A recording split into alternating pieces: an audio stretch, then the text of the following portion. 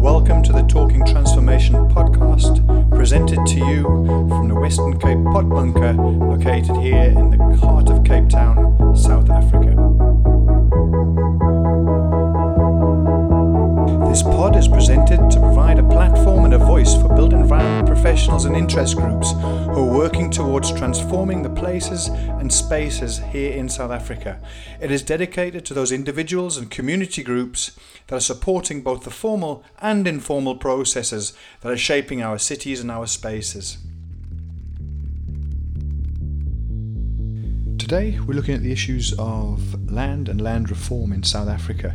More directly, we're considering the findings in the context of the recently reported Land Reform Panel report published a few weeks ago. Land reform has arguably been the biggest political issue in South Africa and remains a constant and dynamic political issue facing decision makers and administrators alike.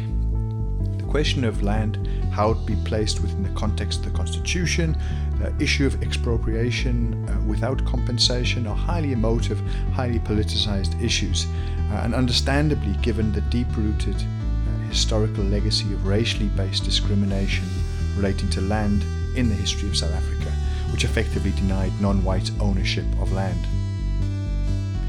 In 2018, President Ramaphosa announced a 10-person advisory panel that would look specifically at this issue of land reform. It was a varied panel, and the President went on to suggest that these panel members were eminently qualified by virtue of an academic background, professional experience, social entrepreneurship and activism related to both the agricultural economy as well as land policy. The President went on to say that the panel is expected to provide perspectives on land policy in the context of persisting land inequality, unsatisfactory land and agrarian reform, and uneven urban land development. Professor Ruth Hall is our esteemed guest today. Professor Hall is a professor at the University of the Western Cape. She's a graduate of both the University of Cape Town and of Oxford University in the UK. As one of the panel members who served on this advisory panel, Professor Hall has participated in the debate, pulled together the findings, and has very kindly agreed to talk to the Talking Transformation podcast. She's written extensively on issues of agrarian reform, land redistribution and poverty. She's frequently seen and quoted, interviewed in the media, and is very much a respected figure in this discussion. We really appreciated her time and her insights in supporting us in understanding this issue in this particular episode of the Talking Transformation podcast.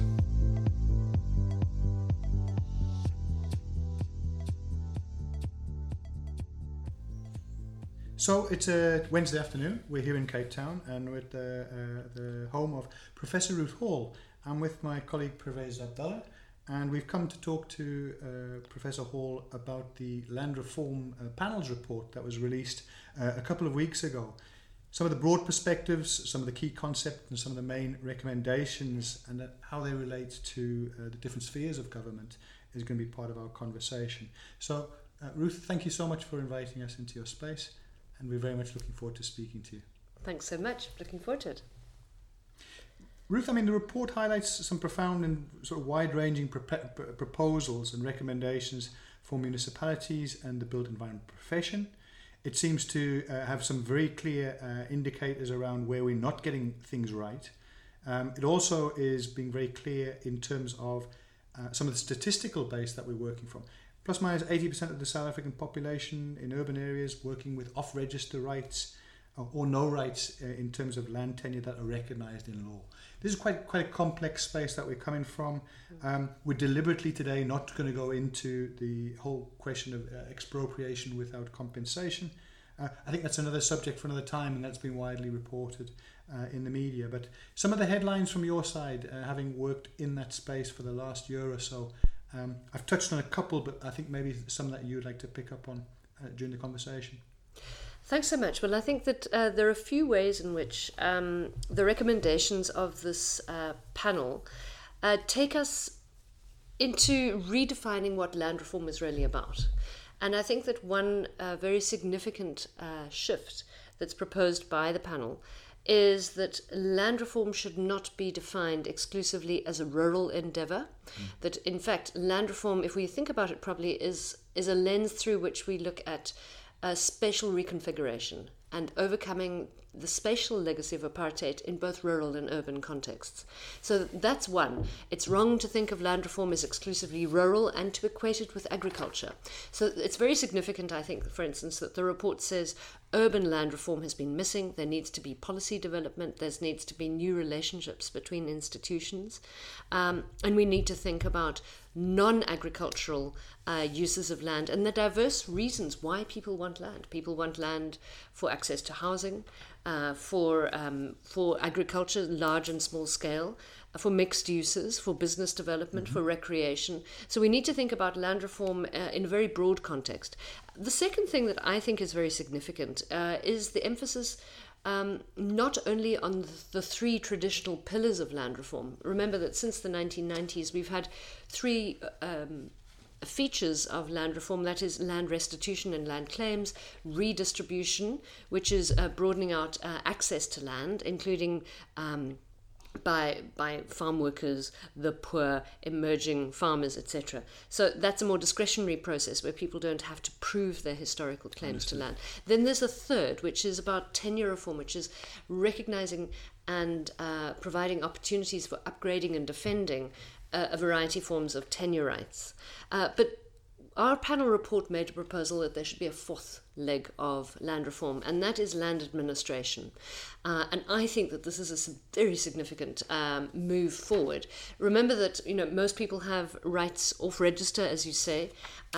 We have very weak systems of land administration in South Africa. In fact, it's one of these enormous inequalities that some people who own private title have very significant state support in terms of the administration of their land rights, while most people who have other kinds of land rights don't have that kind of support. So I would emphasize that those are two significant ways in which we've tried to suggest that land reform could be thought of in a more all-embracing, significant way. It could bring change not just to a small number of emerging black commercial farmers, as has been the case up to now, but in fact could be a way in which the majority of South Africans' access to and rights to land could be supported.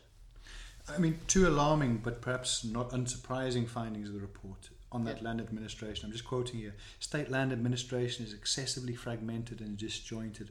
Some contexts broken down completely.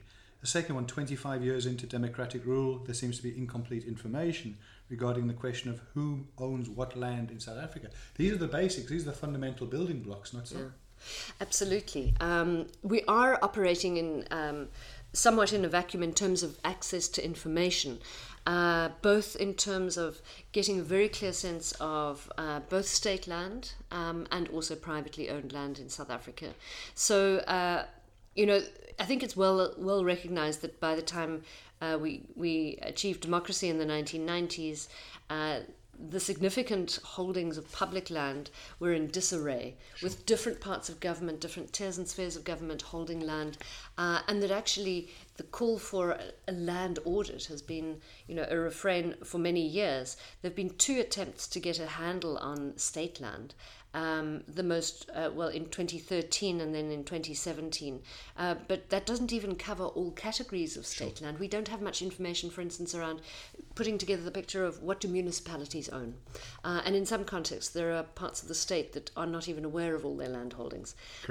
With regards to privately owned land, who owns what, again, we have very weak information. There are a lot of figures bandied about, but the truth is, the degree to which there's been racial transformation in terms of who owns land is really not well understood. We don't have a Population Registration Act, and what we do know anecdotally is that ownership of at least rural agriculturally zoned land has become much more concentrated. So larger land holdings, as certain properties are merged into larger farms, for instance, and a smaller number of owners. So there are trends that we know about, but we still are operating a bit in the dark with regards to knowledge about who owns what. It's a big issue for sure. Prof, you mentioned earlier that the launching point for the land reform report is that land reform isn't just about agrarian reform or rural land reform. It's about spatial reconfiguration, as you said, which includes the urban space. And in our context specifically, in the municipal context, we hear a lot about this term called special justice. Yeah. Do you think special justice is the same as land reform? And if so, then how do you see the two concepts working together? Wow, that's a great question. I do think that land reform does need to be about spatial justice. Let's put it this way. I think that the idea of land reform, if we think about it historically around the world, has been really about reconfiguring class relations primarily. In many contexts, land reforms have been undertaken where there's been a great political upheaval, revolutions, overthrowing a class of landlords, and these are very significant breaks from the past, and it's all been about changing who holds property in society on what terms, which is the basis for economic power, and for power across different sectors of the economy. My view is that the land reform process in South Africa hasn't had a spatial agenda whatsoever. So one of the significant criticisms has been that it's been reliant on a so-called willing buyer, willing seller approach. In other words, there's no compulsion on any property owner to make available their land. Willing buyer, willing seller was basically a choice not to use the constitutional powers to expropriate property. So there we have a government that has these powers since the Constitution in 96 has chosen not to expropriate and has been reliant on owners to offer properties for sale. And the result is that we have a very spatially disjointed land reform program. Agreed. In terms of redistribution, there is a lot of land being offered for sale in the market every year. Around 6% of commercial farming properties turn over in the market each year. But it means that where either applicants for land or government is wanting to acquire land, they're reliant on going wherever the land is being offered for sale.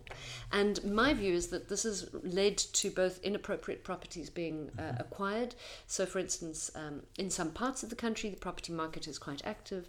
Government is able to buy farms, in other places not. And what I found in my research, which has been very interesting, for instance, in the Western Cape, I've done research that shows that this very significant demand for land in some of the farming districts where large numbers of long-term farm workers and dwellers have been evicted. And there are small-scale farmers, former farm workers and others living on the edges of these small towns in the farming areas. They have a very significant demand for land that has been unmet. They want to have access to small holdings on the edge of the urban periphery. They want to be able to have access to services in the town. They want to have a foothold in the countryside and in small-scale farming in the sector that they're familiar with. But on the other hand, what's on offer? Government is buying up large commercial farms 200 kilometers away and looking for people who can manage an entire commercial farming entity. So we've got a real mismatch between supply and demand. The fact that a lot of land is being offered for sale doesn't help us to get the right land in the right place.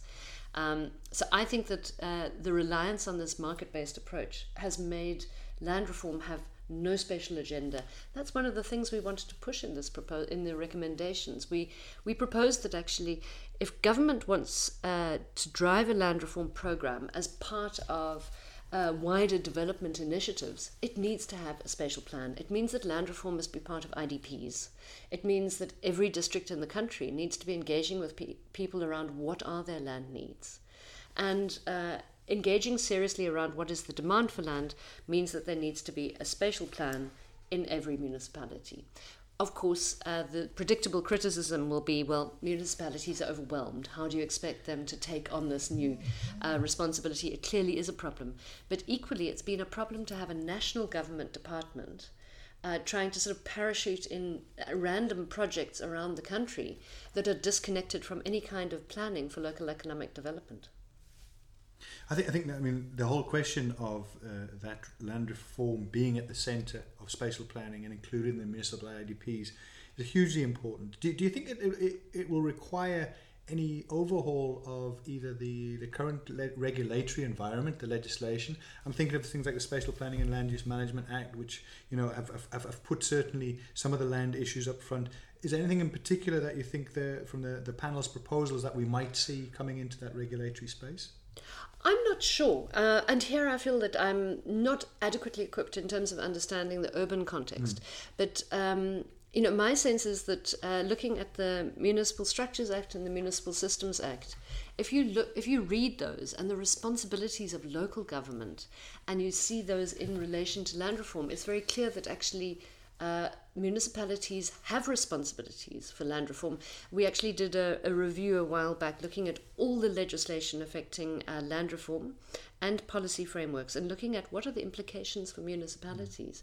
There are very clear responsibilities. For instance, if there is a land claim and a property is going to be restored to a claimant community, national government, the Commission on the Restitution of Land Rights, is obliged to engage with the municipality around the settlement plan and around provision of services, and to integrate that into future budgets. Now, this is often not happening, but it can and should happen. If farm workers are being evicted, there's a need for municipalities to be part of court processes around a forced eviction, around provision of alternative accommodation, and so on. And all of this needs to be factored into these plans. Now, I think that what's been quite interesting, of course, since elections in May this year, is that we now have a merged Department of Agriculture, Land Reform and Rural Development, a big mandate. And so that is going to be potentially connecting the acquisition of land more closely with agricultural support, which has always been they've been operating in silos up to now. Now, what about the urban space? And who's going to be the champion of land reform for the urban space? I'm not sure. I think that the conversations still need to happen with the Department of Human Settlements, with SALGA, and so on. But I think that what's interesting is that the President set up this interministerial committee, which is a group of cabinet ministers who are responsible to look at what are their responsibilities in taking forward the recommendations here. And my understanding is now that IMC is meeting on a fortnightly basis. Every minister has until late September, so they were given 2 months from when the report was released. They were given 2 months to develop an implementation plan.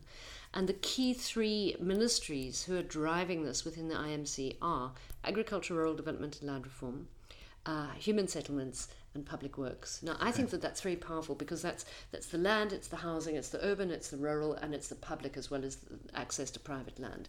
If those 3 ministers, and interestingly, it's 3 women, it's Thoko Didiza, Lindiwe Sisulu, and Patricia de Lille, if the 3 of them can have coherent and aligned implementation plans, I think we can be looking at something very interesting. And the connection to the local is so important because this is being driven at national level, but I know that government, in terms of the ministry's implementation plans, they're being pushed to say, how are you going to coordinate across sectors at district level? We know that we're sitting with this, in a sense, the provincial layer of government has never really known what to do about land. And now we see a big push that national government should be coordinating its efforts around land at the district level. I think there's possibility. Listen, all parts of the state are constrained and overstretched, but I think that at least the approach seems to be moving in the right direction. I think one of the challenges we're going to have that we will play itself out is the whole question of capacity, where capacity throughout those spheres of government. So there's the alignment issues, but I do get a sense that who are going to be, how many planners, how many land experts, how many are within the country that can assist the 260, 70 municipalities. Yeah, it's a big challenge for us. That's my sense. Yeah. Prof, if we take a step back from the conversation, can you briefly tell our listeners how it is that you came to be appointed by the President to the land reform, to the Presidential Advisory Panel on land reform? Well, I suppose that's a bit of a mystery, isn't it? Is it a phone call? Is it an email? What's it look like? Well, actually, I've been working with PLAS, the Institute for Poverty, Land and Agrarian Studies, which is this research and training institute at UWC since the early 2000s. I've been working on land reform for a long time and have interacted with various ministers over time, including the current minister, Didiza, when she was in previously. But the President actually got in touch directly. In fact, it was the day after the parliamentary vote in February last year. So remember when the EFF proposed a motion for to establish a parliamentary committee to look into amending the constitution, the ANC then amended the motion and then supported it, and that went through on the 27th of February 2018. I actually was contacted directly by the president the next day. He'd seen me on TV, and I think that, to be honest, I think that at that point the ANC, having adopted a resolution around expropriation without compensation at the ANC elective Congress in Nasrec, just at the end of 2017, it had adopted this motion on expropriation without compensation. This was deeply divided within the ANC. There wasn't a clear plan, and I think they were taken somewhat unawares by the EFF pushing that motion. And there was a big question, well, what does it mean? How do we, and so the president did contact me directly, and we engaged over a couple of periods of time, and I've been approached by various groups in the months that followed, and he made it clear that he thought that that expropriation without compensation was an important issue, but that we needed to look at it in a broader context. So there were various discussions, and I don't really know exactly how he chose who went on the panel, but I was approached in August and then appointed in September, and we were given this mandate from September. It was meant to be until the end of March, so six months. It was going to be 6 months, and it extended into 8. And at the end, it was sort of touch and go. Should our report be finalised and produced just before elections or after? We had been, frankly, a bit overwhelmed. I think we had a very big mandate, a short period of time, and almost no budget with which to consult with people. So it really was overstretched. Sure. So we extended to 8 months. I would actually like to know how the decision was made of who went onto the panel, because it was quite interesting in the end. It was 5 women, 5 men, 2 agricultural economists, 2 lawyers, 2 presidents of the farming associations, Agri South Africa and the African Farmers Association of South Africa, 2 individual farmers. One was Nick Serfontein, one Tato Moagi, so an older white man and a younger black woman. Fantastic. And then 2 academics, Tandine Ngobo and myself. So there was sort of somehow kind of a symmetry. But I think that he probably was quite aware that we weren't going to agree with one another when he established the panel. So, as with all of these processes, we actually engaged over a period of time with utmost respect for one another, but often quite robustly trying to persuade one another of particular points of view. I mean, it was interesting, and we'll get to some of the recommendations that made the report. But I mean, how did the panel entertain those contrasting perspectives? What was it that you were able to find consensus on, and what were some of those issues that ultimately you had? I think there was even a separate annexure that split. So maybe, again, for the benefit of our listeners who haven't necessarily engaged with the report, your perspective on it. Well, firstly, I would like to actually give a little punt that maybe people who are vaguely interested but don't want to read a very long report actually do.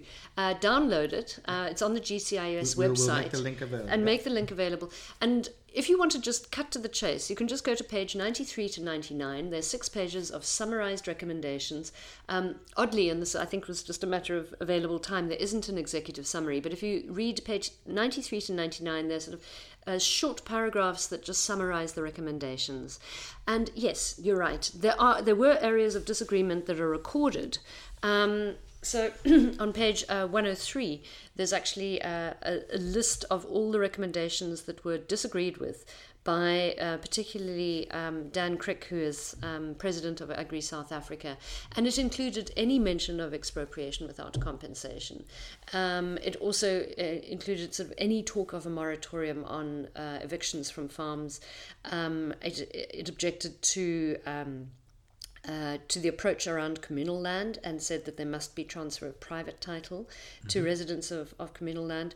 There were about 10 areas of disagreement. So how did we actually organize our work, you might ask, in the short space of time? Well, firstly, we did do a review of the information that we have available. And that includes, of course, there was the high-level panel, which was appointed by Parliament in 2016 to 2017. And headed by former President Motlanthe. We looked at that report. Our mandate was somewhat broader because he was only looking at land reform under existing legislation. So a lot of the focus around spatial issues, around redistribution, around expropriation were not part of that report. So we started with that. We looked at available research, and we divided up our work in terms of our terms of reference thematically, and we then actually got into teams and wrote opinion pieces based on the materials that we had.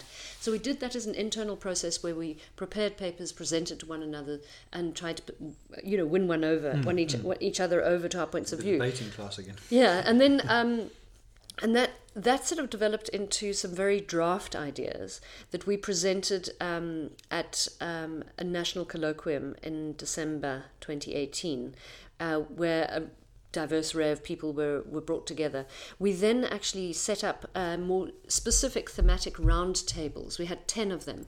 Issues around urban access to land, issues around traditional authority and customary land, issues around financing land reform, and so on. So we identified 10 themes, and in some cases we actually partnered with other institutions to bring together relevant groups of, whether it was academics and experts, farmers, financiers, small-scale farmers, activists, farm workers, the urban poor. So we tried to have this series of roundtables, and then we had a second colloquium with a more coherent, I think, set of recommendations that were debated, and that was held in February. So all of this was quite a tricky process, and as with any process like this, you write a report as a committee. You can probably hear that there are different voices in that report, and I personally, I think that there is lots to work with in this report. In some respects, there are different kinds of recommendations. Some are quite precise, like this law is already being implemented, it needs a minor amendment, and then just scale it up. But in others, it's quite exploratory, it's sort of pointing to a new direction, like urban land reform. It doesn't go into detail. That'll have to be left to further processes. So there are different types of recommendations. Yeah. Prof, let's go back in a time machine and go back to what some call South Africa's original sin, and that's institutional land disposition. Can you give us a brief history of the historical milestones that happened in the past that led us to where we are right now in this clearly deep-rooted situation? Well, I will, but I think that a lot of people in their minds have something of that history that I think is a little bit inaccurate, in that a lot of people refer to the 1913 Natives Land Act as the moment at which black South Africans were dispossessed of land, because there was this legislation that said black people may not own property or even rent property outside of the former homelands, and it designated land on a racial basis, and it was the basis clearly of a lot of dispossession. But if one looks into historical processes, land dispossession of black and African people was well underway by 1913. In many ways, it confirmed prior dispossession and established these native reserves rather than being a starting point. So it was institutionalized at that point. It was institutionalized at that point. But remember, this was South Africa as a union coming out of the Anglo-Boer War. And of course, all of those two Boer republics and the two British colonies that existed prior to union, each had forms of segregation. They had different laws. The Orange Free State had very clear rules around access to land, ownership, sharecropping. They had a ban on Indian ownership of land.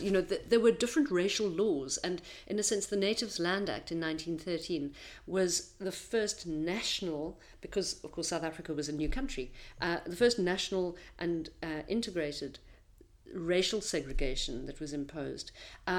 And of course it was also a milestone, not only in the sense that it consolidated dispossession, it was also it was also not perfectly implemented and enforced. I mean, we saw actually black spot forced removals carrying on right through to the 1980s. So the process of dispossessing people from so-called white RSA continued for decades thereafter.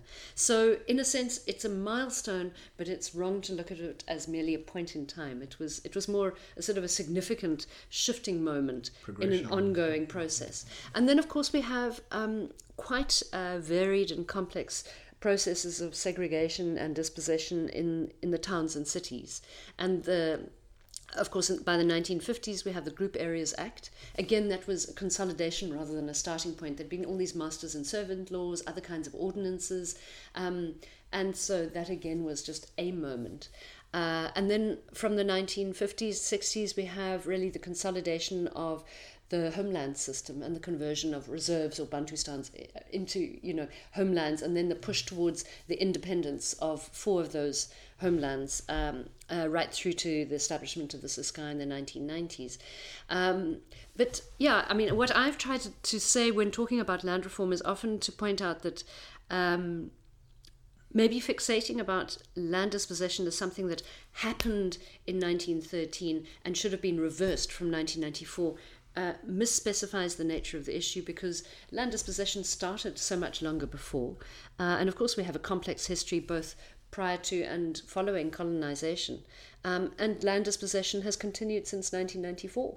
I think one of the great surprises in our process in the panel is that when the issue of a moratorium on evictions was raised, members of the panel said, well, the president has gone on record saying that there should be a moratorium on evictions.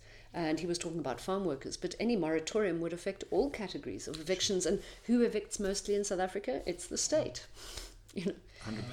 Yeah, so evictions continue, and forced evictions, of course, continue as well. We see that, for instance, with farm workers, most people being evicted are being evicted outside of any legal process. So land dispossession happens, continues to happen. So I would emphasize that, there's a complex reality here, and on the one hand, we see ongoing evictions and dispossession, mostly of the poor, both urban and rural.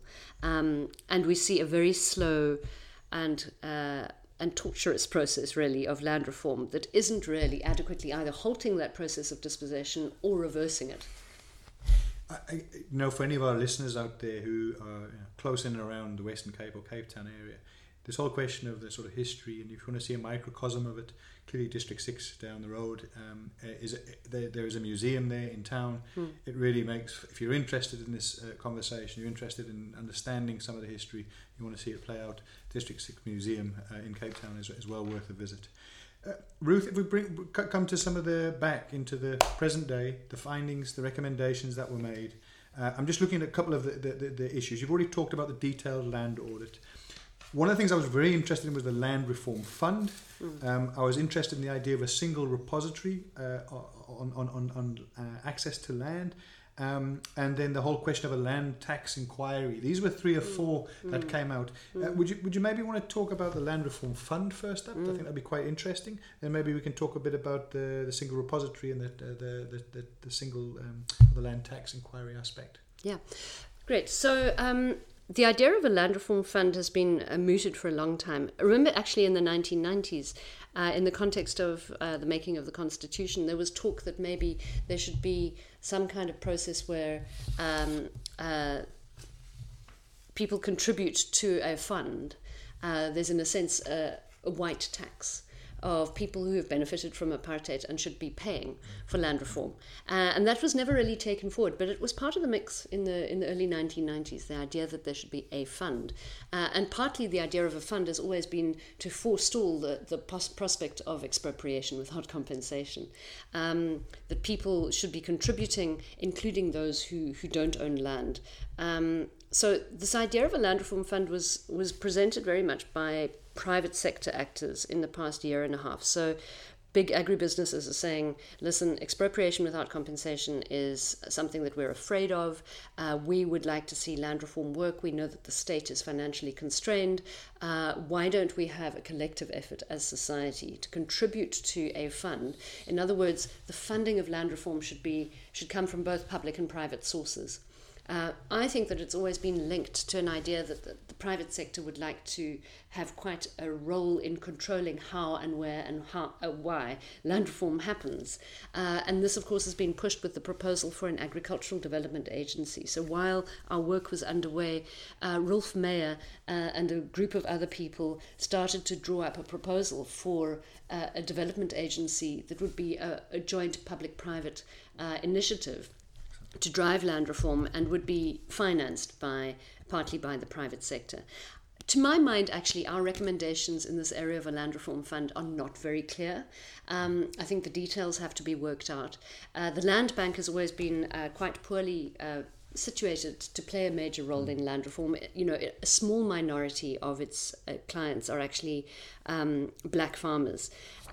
So there's a sort of a vision that the private sector should be contributing to the cost of land reform, and it should have a foot in the door in terms of how it's implemented.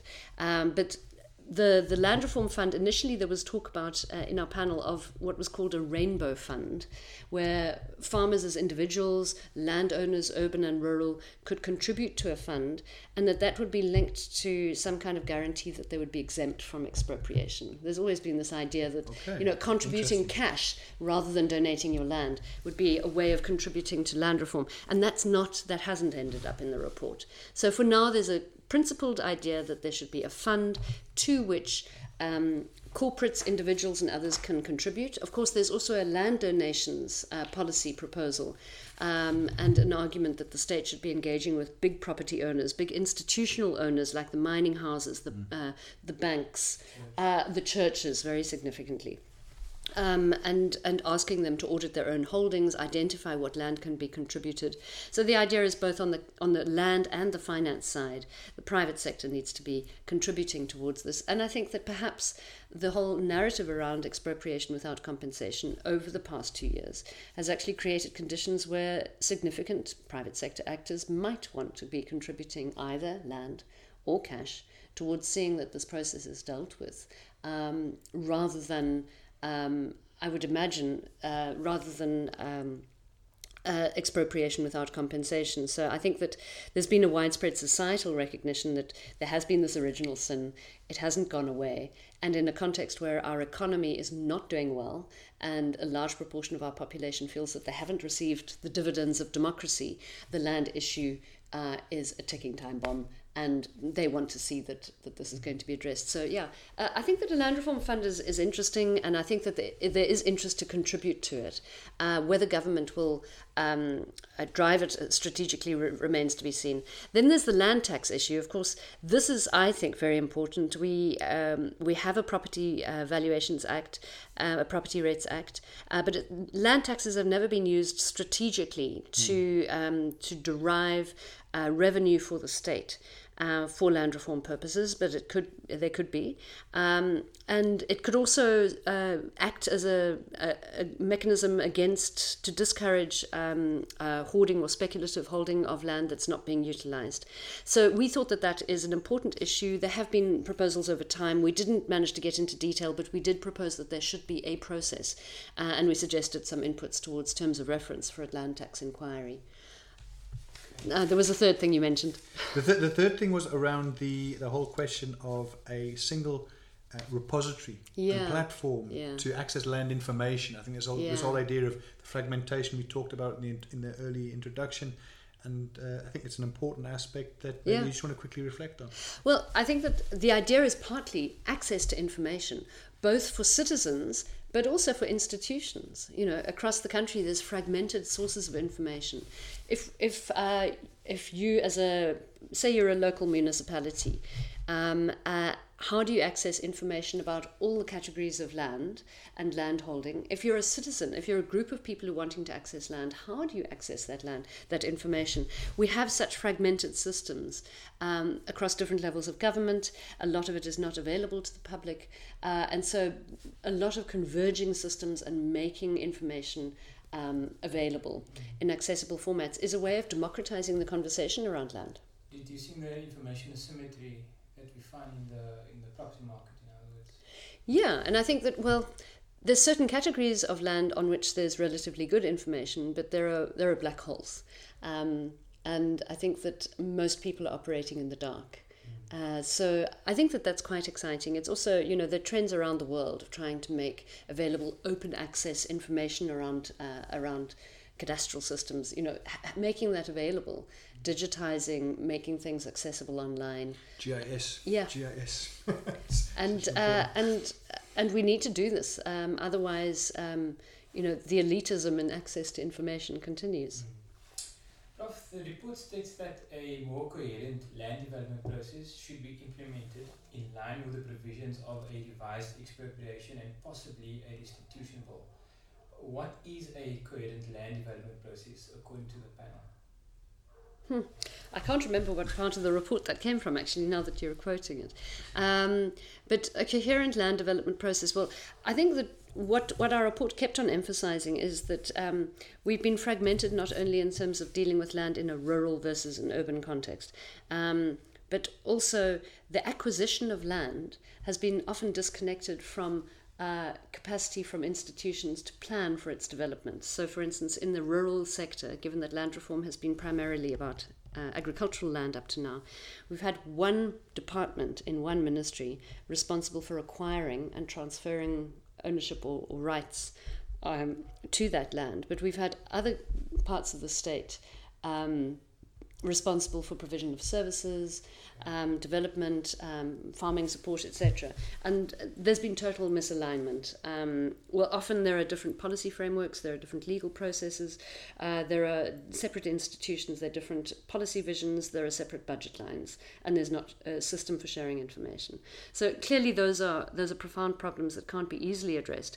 But the emphasis was that we need integrated development around particular pieces of land, and that's where again the shift is towards coordinating broadly at policy level but operationally at local government level. So the coherence that the panel speaks about, it's mainly aimed at the state, really? Yeah, well, IDP processes are of course where the state engages with citizens and other actors. By statute, yeah, that is the responsibility. These are open processes. But the land development process, no, I mean, there could be developers who are part of an initiative to acquire land, to subdivide, to develop, to make available for a vision of land reform. I think that the state has actually been quite... let me put it like this: we've had a market-based approach to land, which means that the state has chosen to rely on the market and not to expropriate. But weirdly, we've had like a heavily state-driven land reform process. It's been so bureaucratic. So in a sense, we're stuck between two paradigms. On the one hand, we're dependent on the market, on what the market offers. So there's no strategic and proactive planning as to what we want to achieve, where we want to acquire land, how it should be developed, and what it's going to be used for and looking like in the future. On the other hand, it's highly bureaucratic and state-mediated, which makes it very ineffective. So we're sort of stuck between the worst, in a sense, of the market and the state. Yeah. But what we really need is state vision and planning, but a lot of partnership also with the private sector and with citizens in terms of taking forward plans. And I think that that's what's been missing.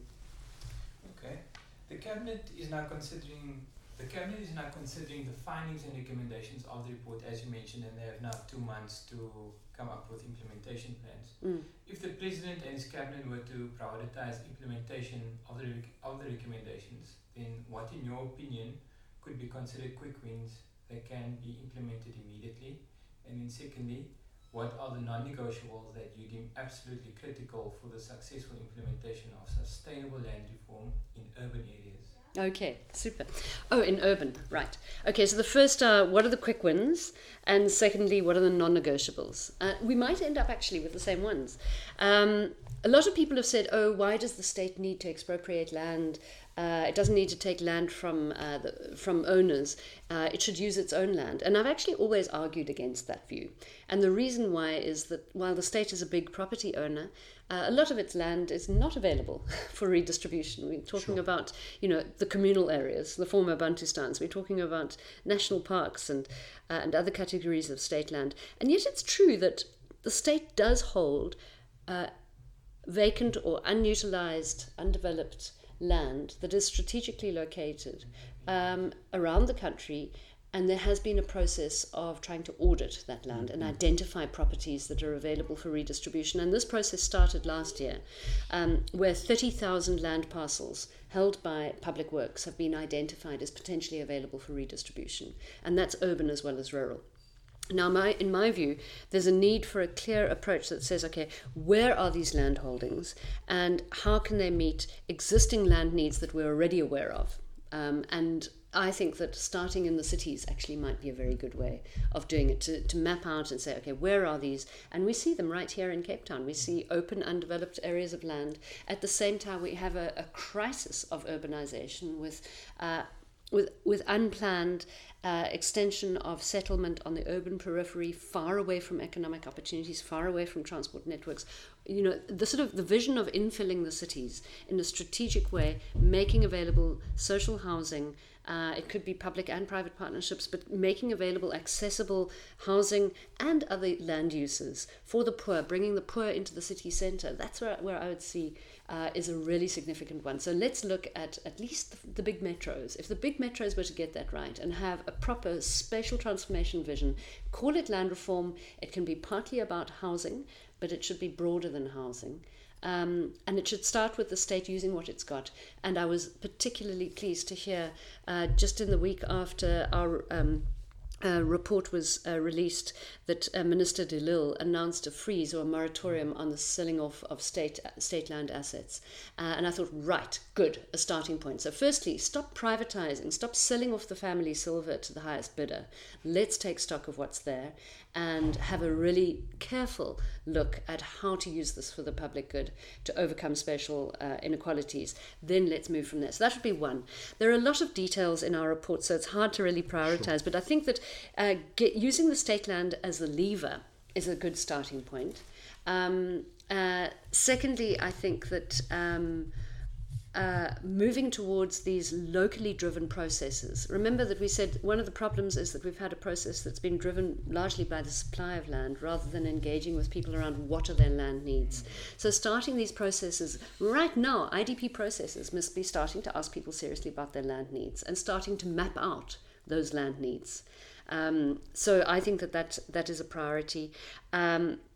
There's one thing that there are two bills that are proposed in here that I very much hope will move, as well as the expropriation bill that's already been published. I think that can and must go through. There might be amendments to it, but I would expect within the next year we're going to see it debated in Parliament.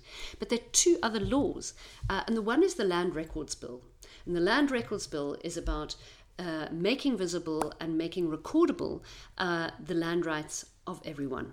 And I think that's a big paradigm shift. So that's away from saying only private title or other kinds of formal tenure get recorded, and rather saying all types of occupation and property rights can be recorded. And again, this is in line with movements around the world which are providing open access, cheap ways for people to use GPS, GIS kind of technology. People are walking around phones, uploading information onto a cloud. And that's how in many developing countries where the cadastre doesn't reach Sure. most people, that this is how bottom-up systems of recording rights is happening. And I think that's crucial. That's part of this sort of rethinking land administration. The second law that I hope will be pushed is what we call a land redistribution bill, or some people call a land reform framework bill. And the idea there is to provide an overarching framework of what are the principles that should guide all land reform. And included in it is a gap in our legal framework. Section 25(5) of the Constitution says that there should be access to land for all citizens on an equitable basis. And there's no law that says what is an equitable basis. It hasn't been operationalized. And so in a sense you have a right, but it's not clear what that right consists of or what the state must do, how to hold the state to account for distribution of land on an equitable basis. And the result of that is that we have a process which is rife with corruption. Government buys farms and then decides who do we give it to? Do we give it to a single elite person? Do we subdivide it and give it to the poor? There's no system for rationing the limited public resources that we have. So we should have a land redistribution bill that says what is an equitable basis. And I think that this is where the big fight will happen around the class agenda of land reform. And that's where I think our report is really trying to push, is to say an elite-oriented land reform is actually unacceptable. And that's where we've drifted into since the 1990s. This is a pushback to saying people with the most urgent needs must be prioritized. So I hope that will happen. And one of the proposals that would go into that redistribution bill is the idea of a land rights protector, an ombudsperson with similar functions and powers to the public protector, but somebody who can be appealed to where there are grievances, where there are disputes, and who could have investigatory powers and make findings, both against private entities, but also particularly against the state. Professor Hall, we've taken 50 minutes of your time, and you've given us a wealth of information and an amazing reflection on the summary of the report of the Land Reform Panel. Thank you so much for your time. Congratulations on your role, and to your fellow panel members for putting out the report. Congratulations on that.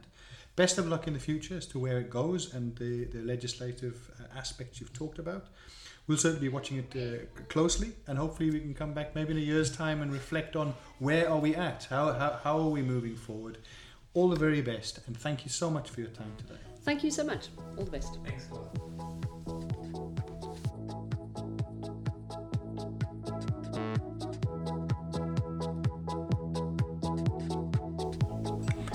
Get involved, get informed, and most importantly, get subscribed. You can find us on our Twitter feed at Talking Transfo and the number 1. That's Talking Transfo 1.